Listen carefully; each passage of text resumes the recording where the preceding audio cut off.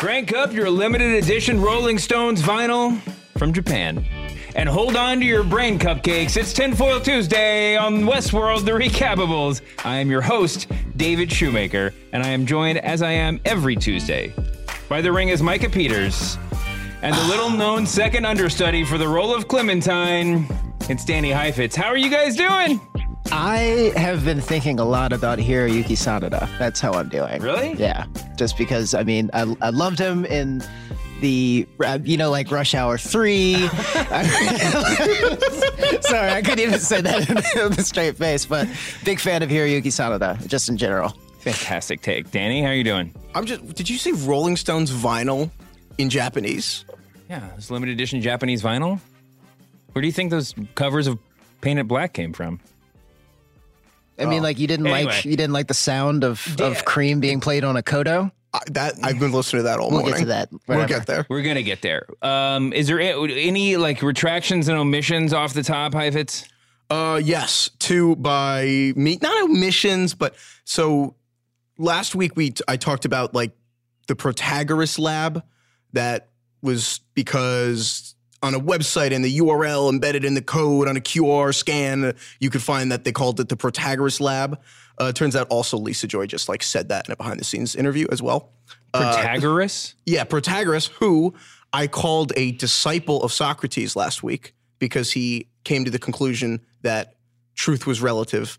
Oh, right. That's true, but he's not a disciple of Socrates. Thank you to Antoinetta Rondon, who pointed that out to me on Twitter, who I believe is a philosophy PhD, not sure, but told me that he is a sophist. He came before Socrates. Apparently, like in those conversations that Plato was writing down, apparently he would be like, he literally was like, I'm old enough to be all of your fathers. Okay, great. Got it. So but, sorry, but I disrespected Protagoras. But his place, the place was named after him. Oh, the lab was called Protagoras. So the idea that truth is relative, that's like the name of the lab where they're doing all this James Delos stuff. Right. Okay, great. So that's the name of the lab and the project. So truth is relative and you can put a mind in different bodies. So there's a metaphor there. Right. And the other takeaway is all these dudes is my sons, Plato. Wait, did you just go straight from truth is relative to you can put a person's brain in a host body? Well, that's why they call it Protagoras, apparently. The Protagoras labs. That's sort of a leap, but I'll give that to you. All right, keep going. All right, fine. Other one, much more importantly, we just missed on this completely on our pod, and we did not realize that Akane was dancing to a cover of Cream by Wu-Tang Clan. Oh, we just whiffed on that. Yeah, sorry. Micah just made the most like embarrassed face. I mean, like, it's just like you never just, whenever there's a musical cue in the show, you don't just immediately need to know exactly what it is. Because it's always some, like, very moody cover of... You're absolutely right. First of all, you should have been in there watching it with us. You were invited. Second of all, well, I mean, that's my own blindness. I think I just assumed it was not going to be... You're right. I should have been paying attention. No, that's... You know what? We can all share the blame in that because you're right. I was not there during the first I was mourning Sakura, okay? If you were in Shogun World, like, if it were real and you were there as a guest... Yes. Would all of the music being, with the fact that all the music is like weird stylized covers of contemporary music take you out of the moment, or would that be part of the joy of going there to see what they were going to cover next? Isn't that just like every club ever though? It's just kind of like all of a sudden there's a dubstep remix of like the SpongeBob SquarePants theme song. Yeah, it's great. Sorry, I drive around with a 9-year-old a lot. And, So in your driving around with the 9-year-old, you listen to a lot of dubstep remixes of like Nickelodeon cartoon. Trap remixes of everything. The trap remix of F is for Fryer and uranium bombs. My big score was to get onto like a trap remix of 80s TV theme songs over the weekend because then it was at least something I could sing along to. You should definitely get Sway the Remix God version of like the Yodel Kid song. He will love that. I'll check it out. Real quick, though, this is actually a very divisive thing. So I think Ramin Djawadi, who is the composer, has done an unbelievable job this year. But a lot of people feel that the covers like take them out of the moment while they're watching. Do you guys like them or not? That was the question I just asked. No, but in the show specifically. Yeah, I mean, that was yeah. That's a good theoretical segue to that. I don't think it takes you out. It's TV. I love it. I don't really understand the people who don't like the covers. I think that the point is that, and it's sort of the same answer that Micah said. I mean, it's an artificial world, right? So like, yeah, it's a package deal. I mean, like some weird stuff. If we're not really going to complain about Sizemore using the same lines of dialogue in a different language for a completely different world, I mean, like, covers, derivative covers, I mean, like those were bound to happen. Yeah. And also Westworld and Shogun World are derivative covers of things that happened in history. This is wow. Heifetz's jaw just like dropped on the floor. You're not going. It's not a time machine. It's like it's Epcot Center. I mean, come on. Look at it like that. We'll get to the time machine thing later. Because what if? Oh yeah. Please no. Please no. There was also a weird. You told this to me as we were walking in. I did not watch the Sunday night airing this week, but apparently since the screeners that we got are not quite finished, there was something added to the shows from the time that we watched it to between then and the final airing on Sunday. Yeah, this is some inside baseball actually. So the screener, what they added between when they sent us the screeners 5 weeks ago and this episode is that scene right at the beginning where Strand walks in and makes a phone call. His phone call wasn't on the episode originally, but he makes a call to the Delos security guard played by Betty Gabriel, and she's standing on that cliff overlooking the sea. Yeah. And she's like, "Yo, yeah, the sea is like half dredged, and we're gonna have all the hosts up in the mesa by the end of the day." And he's like, "All right, cool, thanks." And like, she has something about his personal affects, like this was Pirates of the Caribbean or something. And then they hang up, but that part wasn't in the version that we saw. No, early. So they went out of their way to add basically two pieces of information. Well, I think that could be. I mean, listen, there's a very functional version of this little tweak. I mean, first of all, zoom out. There's going to be a million little tweaks. There's probably like 20 more that we didn't notice because they were so minor or whatever. But the functional version of this is that they just looked at it for the millionth time and they were like, maybe it's not clear that those are the hosts from the water. So they have to put in a little something else. So someone being like, "Hey, I'm here at the water with the rest of the hosts. Thank you for this is your cousin Marvin Barry. You know that new sound you've been listening for?" But also, I mean, do you think that there's something deeper to it, or is there a meaning there that we should be looking at? I mean, I want to think that there's a deeper meaning there, and I will get to maybe what it is. But in reality, I think you're right because. You know that you can't resist blowing this out of proportion. So let's just go ahead and just rip the Band-Aid off, Danny. What does it mean? All right, we'll just jump right to it. So this is a great theory which comes to us from Nosferatu Goddess. I'm a fan. Better than I thought it'd be. The 4 is an Arabic numeral, so it's Nosferatu Goddess. Okay, of course. Go ahead. And she has a great theory that Delores tells Teddy that the sickness is spread by flies, and so her dad killed the weak cows and burned them, and flies hate smoke. So Nosferatu Goddess says that Delores is going to do that again. Once all the hosts are collected in the mesa at the end of the day, Delores is going to activate the C4 in their spines and blow up the mesa to like smithereens and kill all the people inside, and then maybe whatever data they got left and blow the whole thing up, just like your dad killed the cows and start a big old fire. So wait. So in the lab that they're in right now, they have all those hosts. Once they're all together. So it was important to stipulate that was what the additional scene was they're not all there yet. Yeah, that they specifically said all these hosts will be in one place. So why did the third of them have the virgin brains? Well, so that goes to the next level, which is the virgin brain. There's a lot of speculation about this.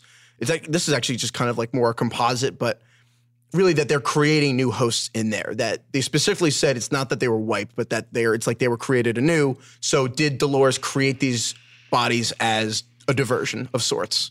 Did she create them as like a total sidebar? So maybe those were never even the people originally in them. Maybe that's actually not Teddy's body. It's like a brand new body that they made, and it's like a whole like red herring, but like literally. All right, wait, but a literal red herring. I don't know. That's definitely not it. But like it's a diversion. Well, that Delores was like, water. They were going to cook up water. And right. Okay. So if we're going, I didn't even do spoiler alerts up top. I mean, you It's called already Theories from know Westworld. what it is if you're listening to this podcast. Spoiler alert, everybody. It's called Theories from Retroactive episode spoiler alert. We talked about this some, I think, on the Sunday's episode, but the prevailing theory, the organizing theory of this season, the season 2 version of William and the Man in Black are the same person, is B equals T, which is Bernard and Teddy have somehow mind swapped, or that Teddy's mind is occupying Bernard, or something to that I think effect. that Did it's we been like replaced. that? Yeah, because So this is a forked theory that we've discussed on here, but If basically this goes back to the forked tongue of the snake, and you're Yeah, going to do another and the garden snake and of the garden, Eden, yeah. just Exactly. get out of here. You're So- fired. please. No, the driving theory of this season is that the scenes with Bernard on the beach are so freaking weird, something has to be up with them. There are two schools to thought here. There are two schools of thought Schools here. like schools of fish? Schools like school of fish with the red herring. Schools of red herring. School, yeah. One is that Bernard is actually Teddy's like consciousness in Bernard's body. Uh-huh. This week we have a new clubhouse leader, which is that Bernard is being looped through all of this, which we've discussed before, but basically he wakes up and he's like the head of a department for this company and they don't ask him if he's okay or anything. And then all they do is talk about, what do you know? What do you know? What do you know? And then there's all these like weird kind of blatant continuity errors throughout the scene and throughout the episode. And all that combines to make people think that Bernard has all this information in his head and they need to figure out what he knows to figure out what happened last 2 weeks. So, this is the second episode where they've mentioned the cradle. They mention it right in the first episode. They mentioned this in the first scene of this episode. And this is like the most cryptic thing of the season. They mention it one other time. And the only other mention of it is in an email that they actually sent to like people who visited the Delos website. If you're a weirdo like me and you actually get emails from Delos.com. I don't think I would open it. I don't think I'd open an email from Delos. I feel like that's a phishing thing. So You know? this is what Knowing the email what we know about the corporation, you shouldn't trust them. So this is what the email said. Learn about the simulation technology that stores and tests all of our storylines. The Cradle. Delos' time capsule that ensures you get the immersive and dynamic experience you deserve. And you click the link and it just goes crazy and says the Cradle is offline. And it also refers to it as like CR4-DL, which is CR4. It's probably where they got Cradle from. It's like a nickname. But that makes a lot of sense because as Denver Haas and NGB, NECK, and NEC, whatever, and Winter Mute Prime talked about on Reddit in a nice little thread and comment, if you're going to have this big company and you're going to introduce all these new characters, you need some big-ass simulation thing to actually tell you what's going to happen if you introduce this new character.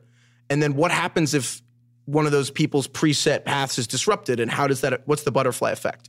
You need something to sim how it's going to affect all the other 2,000 or 3,000 hosts. So when they introduce a new character, they need to be able to project what's going to happen. So you have this giant simulator that can actually project a consciousness before you actually put it into a body. And now the theory is that Bernard is being thrown for a loop, but it's not like a physical simulation. They're literally running his mind through a simulation. A lot of that stuff on the beach didn't actually happen. That is when he was in the cradle. And the Strand and Charlotte and all those people are running him through a simulation of that thing. And we're going to see a version of it in the next episode.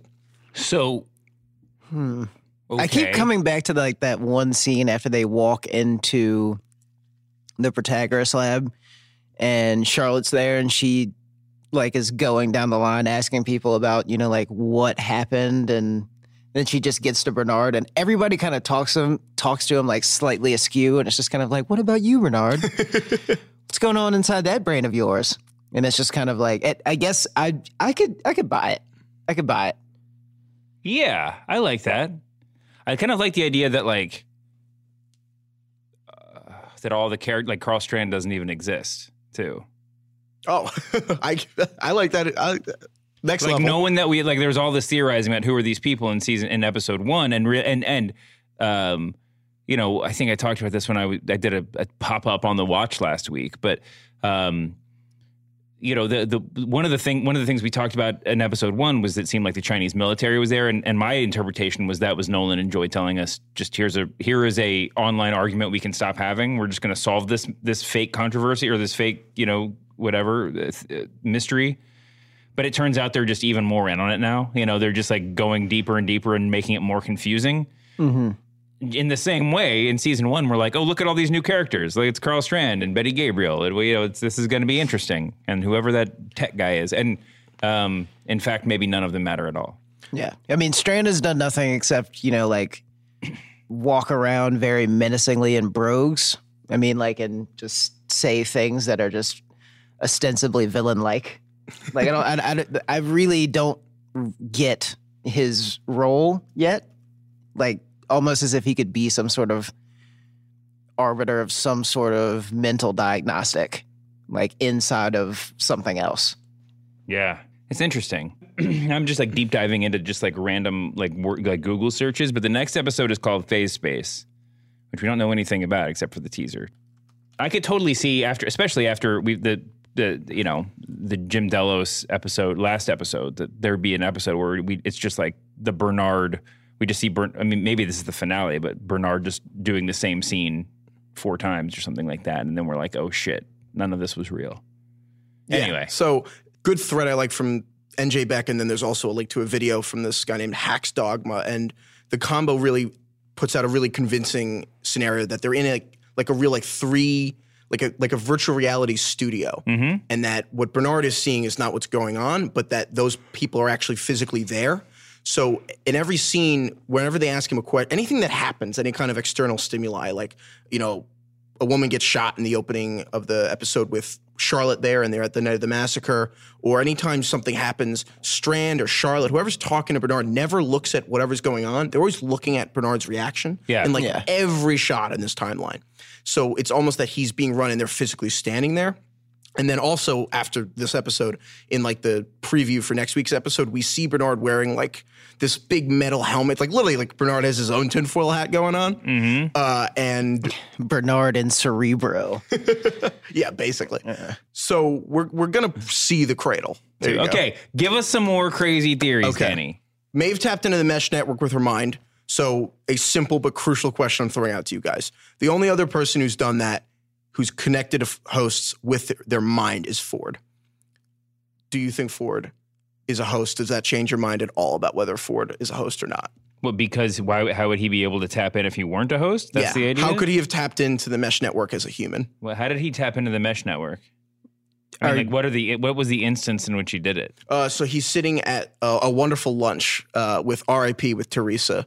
And then they start talking and it turns. And he pauses in the middle of pouring wine. Yeah, and then the wine pours. Don't and get in my way. And then she looks and everybody working in the agave fields has just stopped moving. And she's like, what the fuck? And then, And so, I guess for me, like my initial reaction is that it doesn't really matter, that those things don't have to line up, because it's just Ford is God and then the other, it's a separate thing from just like the way that hosts tap in. But, Nolan and Joy are a little bit more literal and robotic than I am sometimes by a hair.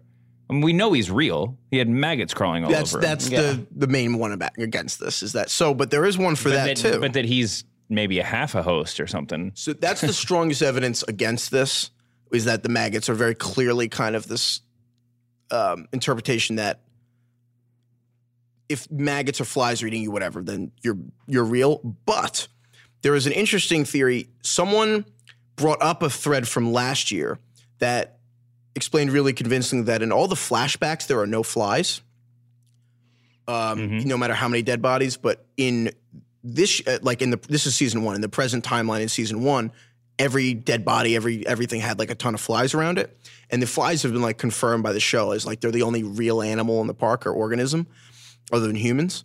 And that what if when they started, because Ford says they started changing the way hosts were made. What if at some point they actually introduced the actual DNA aspect of it and that was one of the big changes Ford was upset with, and that they actually do have some kind of flesh component that actually could be eaten by flies, which is what if Delores' cattle actually got blue tongue? And then what if there's actually feels like so much of that had to have happened like off screen that it's just not even. By the way, they're made of flesh now. Yeah. By the way, the rules are completely different than what you are. I don't even know how you were keeping the flies out of there anyway. Yeah, you know what? I tried. I agree. Ford is not a host. was never a host. Okay. There you go. Thanks for indulging in that. I tried. Okay, this one I really like. So Sizemore says that, it's not plagiarism, it's supply and demand. Yeah. Mm-hmm. My guy Sizemore. So that apparently as Faye Fox pointed out, and a lot of people pointed this out, that apparently extends to construction. If you look, the map, they've had a map on the Westworld website for like the whole season, and they posted the Shogun World map last night on Sunday. It's the same map. It's literally the exact same map. The topography of everything's different, like the bodies of water, the hills, the mountains. Like it's literally the same map. The towns, might change, but like it's the same shape? It's the same shape. It's the water's in the same place. Like everything about it is exactly the same. So do you think they're stacked or something? Yes. Yes, I do. But how did they get there? Well, isn't that the question? Is he making fun of me? Listen. Let's go on, Danny. What's the question? Really. So that's really the question is why the hell are these maps the exact same?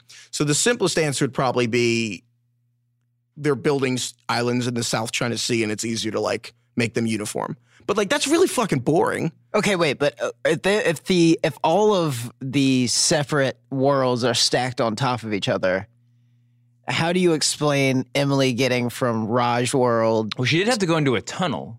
No, that's not true. She fell into the lake. She fell into the lake. She didn't take an elevator or go down a tunnel or anything. She fell into a lake and then ended up in Westworld. There's a lot of questions here. No, so it could be as simple. Again, maybe this is lazy marketing, or maybe this is that it actually is just easier if you build all the host worlds in the same style. Or what if it means something way more?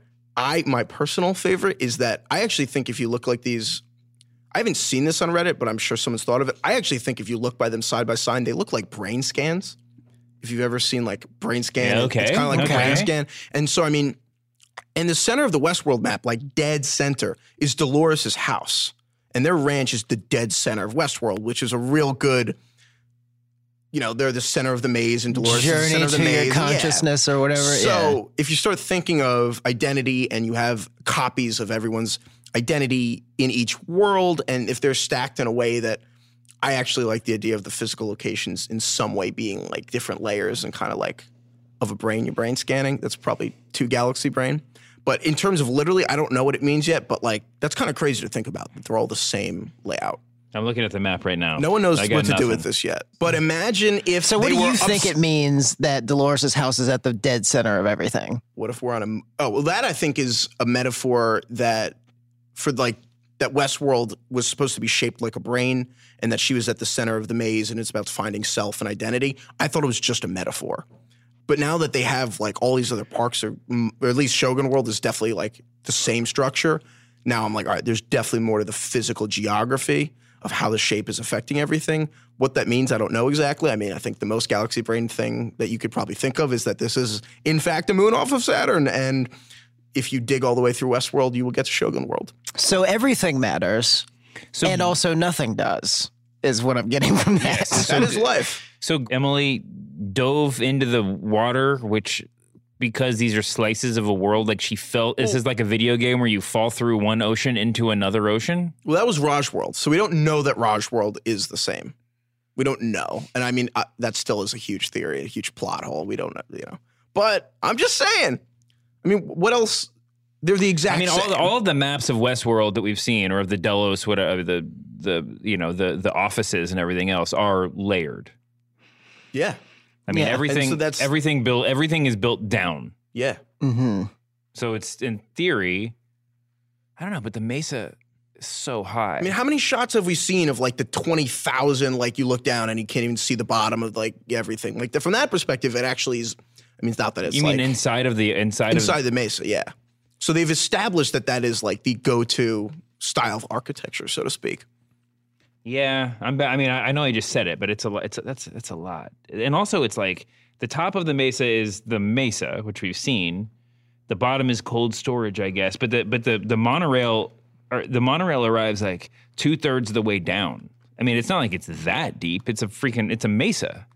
I'm just saying, at the very least, this means that they just built like 6 identical islands or whatever, or at least 2. Okay, that's fine. But that's also a really boring answer. It's like, well, it was just easier, and we didn't want to have to pay some architects. Also, to think I don't get it. I mean, also that's no less of a lazy explanation than, you know, supply and demand is the same reason that I wrote the same lines for all the characters. And I don't. I'm all over the place on this. I don't care about travel time or whatever. I'm not that Game of Thrones viewer, but I mean, whatever it is, Sylvester and Felix presumably just walked from one to the other without eating. Well, speaking of eating, this is not a huge theory, but someone actually speculated, and this doesn't really come up this episode, but that whiskey and milk are host fuel, so to speak. This is from At Home Today. Well, I'm into wherever this is going. Let's do this. Just that any scene where hosts are drinking, when people are drinking, they're never drinking the same thing. So if humans ever drink at the bar in the Mariposa, Maeve is offered and she always asks for a different bottle. And then William, in all those scenes with James Delos, is offered the drink and he's like, no, too early for me. But like, we've never actually seen, or even when they're taking shots, like they're usually drinking different stuff. And that's the question, is can hosts and humans actually consume the same stuff? And so you ask about Maeve and food. Do they actually need anything? What is? I'm not talking about Maeve. I'm talking about Sylvester and Felix, who are nominally humans. They've been walking around for days without food. But they'll figure it out. And like, but that's like but I do like this question. It so would like be Man in insane. Black is eating a rabbit or something, and like the hosts were cooking a rabbit, and like in the first episode, and he's just like, they know how to cook. And I'm like, what the hell is he eating? He's not going to eat what the hosts eat, and those aren't eating food. So like, what's the deal there?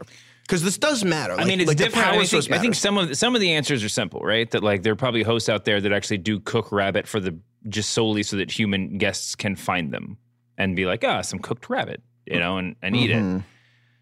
Whether or not, I mean, it would be bonkers if you created consciousness, created the most like fully lifelike robots, and didn't spend an extra 15 minutes figuring out how to let them drink whiskey. That's some extremely like convenient War of the World shit. Like they couldn't, like the aliens couldn't exist in our atmosphere, and that's why the unstoppable invasion force died.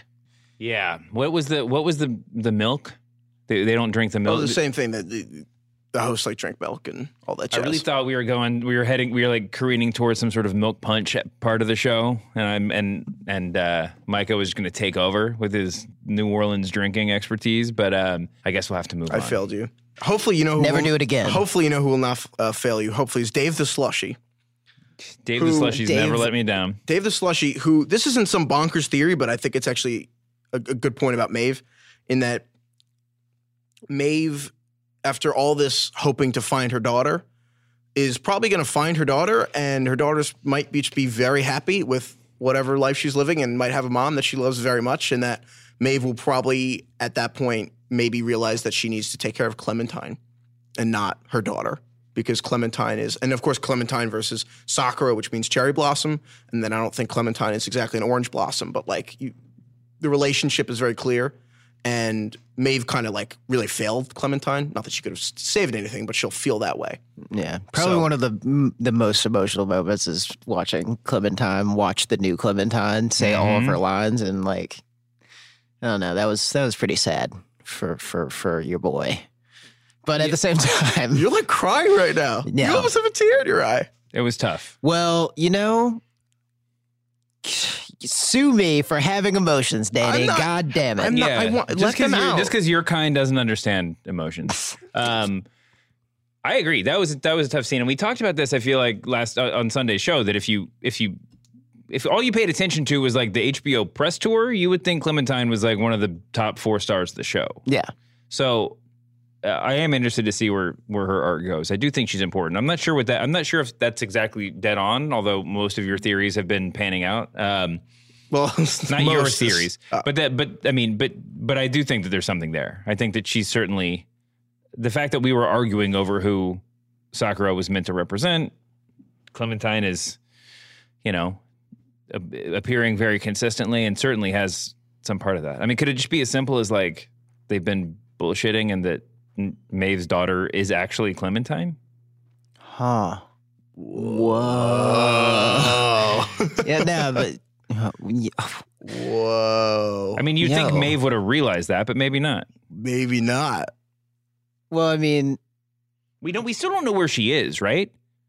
Where did Sizemore say that Maeve's daughter? Oh, he gave her some like coordinates or something. Yeah, because she had coordinates, and he was like, "It's not really there. Everything's moved around." I think they were trying to go to like the homesteading to like where she was originally. I think, but we don't actually know. Now we know she said she's in a different world. I guess that could be going back to Westworld. It might be going back to Westworld. We definitely have this wrong. Someone's going to listen and inform us, but I'm looking forward to that because it makes it more fun and interactive for us. Danny, more theories. Feed us. Only got a couple more, but okay. Delores is pregnant with Teddy's child, and that's why the opening credits have the mother holding a baby. The Maeve stuff is a Did we not talk about Blade Runner last week? Did you watch Blade Runner 2049 in the intervening time? No, I did not. Then move on to the next theory, man. I'm not trying to hear that shit. It's totally possible. The robot babies are done. I guess they probably had it in the planning for a long time, but come on. Well, that's like Mallory mentioned to me before we came out here that like the idea that we talked about Man in Black being like a host or like his mind and a host body is like that's like a Battlestar Galactica plot apparently. I'm like, you both look at me. I never saw Battlestar Galactica. Well, go watch that. What are you doing? What are you so busy doing that you can't watch? He's busy dredging up these theories. Yeah, on I'm Reddit. dredging. I'm 52% of the way dredged through Reddit. I will say, I feel like I say this all the time, and I'm constantly proven wrong. Robots having babies is its own damn show. All right? You know, David, the whole show is covers of other things. You're right. You're absolutely right. And this would be a cover of Blade Runner 2049, which would be a little bit uncomfortable. Hoisted by your own petard. Yeah, but here we go. I just think I think that's too much. I mean, that could be its own season of this show or something like that. That'll be the reveal at the end of the season, maybe. I don't know. It just feels like a lot. That's all. Listen, if this season ends with host babies or dinosaurs, I mean, like, I'm gonna be a little upset. Why don't you want the dinosaurs? How are you so anti-dinosaurs? Dinosaurs are fucking dope. I don't have a problem with dinosaurs. I have a problem with dinosaurs. To the show, I think it redefines the show in such a way that you realize that you feel like you've just wasted all this time in your life. I can go for everyone as a host. If you want to do the Battlestar, like a lot of the Battlestar Galactica thing was, but the entire thing was just, all you were really doing was just trying to guess who was it. What were they called in Battlestar? Cylons? Yeah, who was a Cylon and who was not. Oh, so maybe I do know something about Battlestar. But that would be such a, I mean, if it turns out the Man in Black is a host, then fine, just let fucking everybody be a host. And we have like 3 tiers of hosts. Some are awake, some are not, some are in between. But if the whole show becomes a steady reveal of I wonder if this person's a host or not, and eventually the answer is yes, all of them, then we've just wasted a lot of time. Yeah. I find that the most frustrating because that's like literally from the moment Bernard was revealed, you're like, oh, like what if everyone's a host? You almost can't stop thinking about that. The show is predicated upon the fact that humans can play robots and therefore we don't know which one is which. Mm-hmm. And you never really see where any of the humans are coming from or where they're going or exactly. I mean, I think this we're stipulating there are humans on the outside, but that that William in all those flashbacks last episode wouldn't drink the whiskey. I mean, is he a host there? The people, I'm starting to think he's a host. But that's the thing. It's like everybody who matters, everybody in Delos. William, is he a host or just a wuss? My column.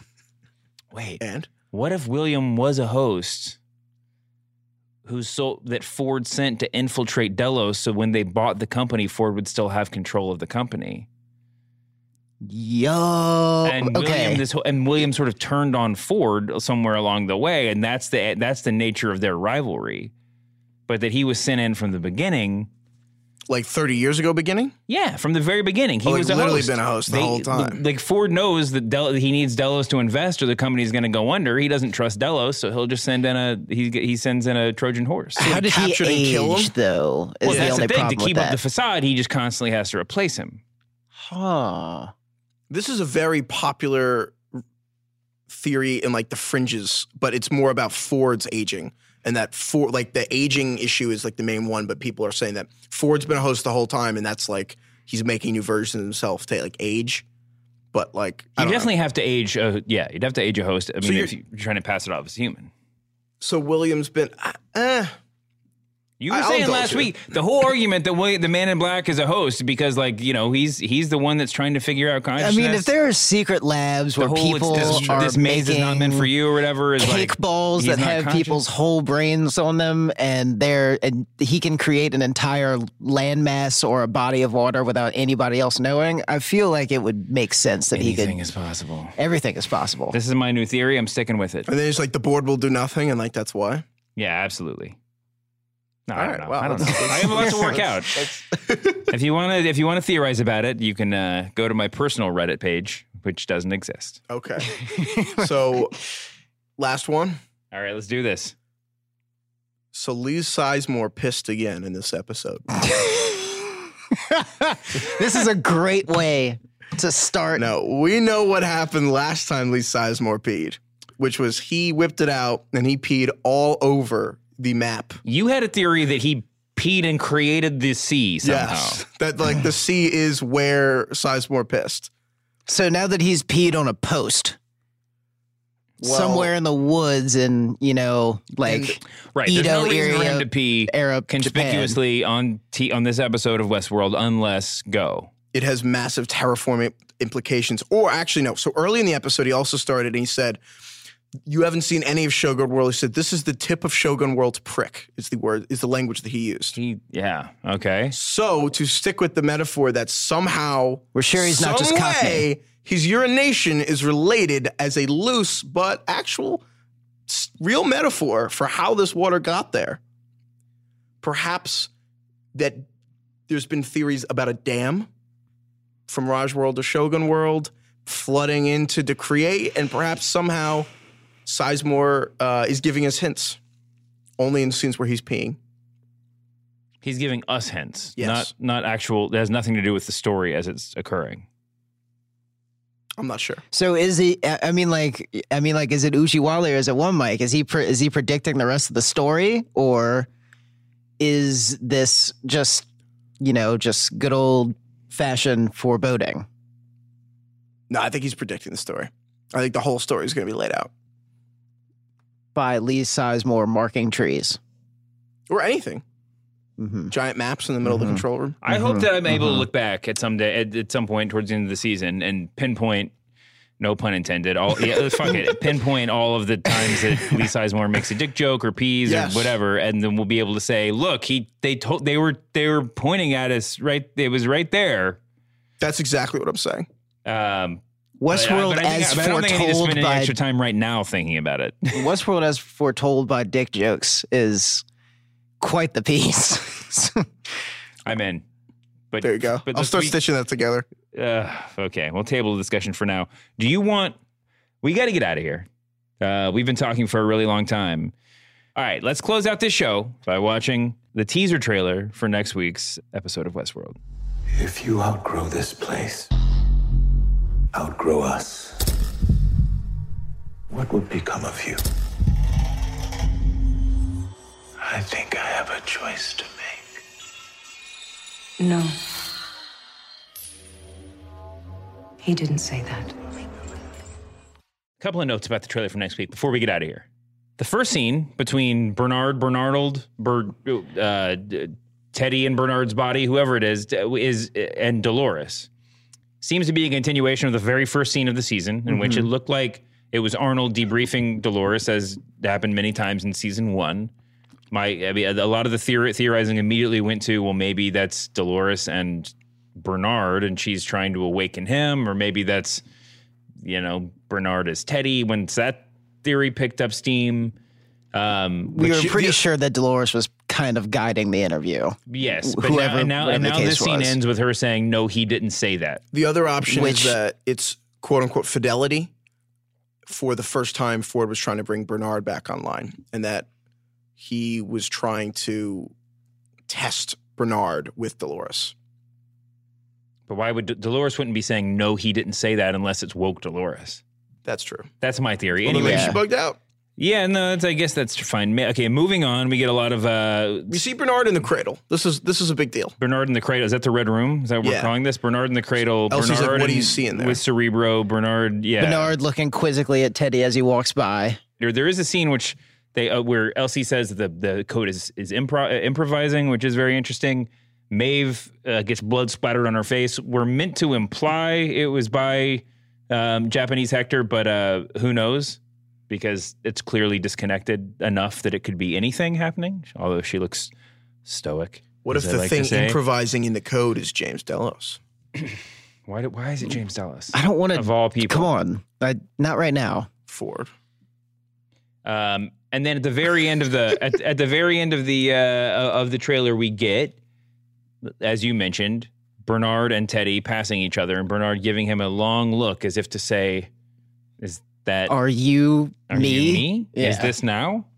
Is that a body that I could occupy? It's ominous. It's ominous stuff. We also get a quick appearance by the great Timothy V. Murphy, one of my favorite actors. Also acted with Ed Harris in Appaloosa. But yeah, he's gonna be fun as like some sort of weird Delos military fellow. Love a good handlebar mustache. He looks good in it. All right, is there anything else? I think we're just gonna get Massacre at the Mesa next week. Massacre at the Mesa? Yeah, Mesa right. Massacre. I am there for that. No, I like it. I like it better when it's like a thematic like thing that you can say instead of a portmanteau. Let's just go with Massacre at the Mesa. Done. Massacre at the Mesa it is. Guys, thank you so much for doing this. Thank you for having us. We'll see you back here sometime next week. Talk to you later, amigos.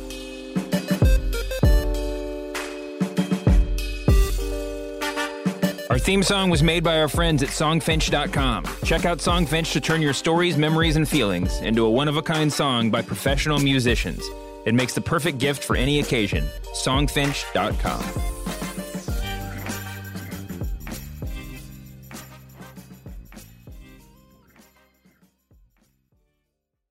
So, this is a theory I discovered from... One of these times, the pause is going to be worth it. It's going to be a really long pause. It's going to be like Dick Cheney. Actually, you wanna hear my the theories? tiger has Karl Rove's mind.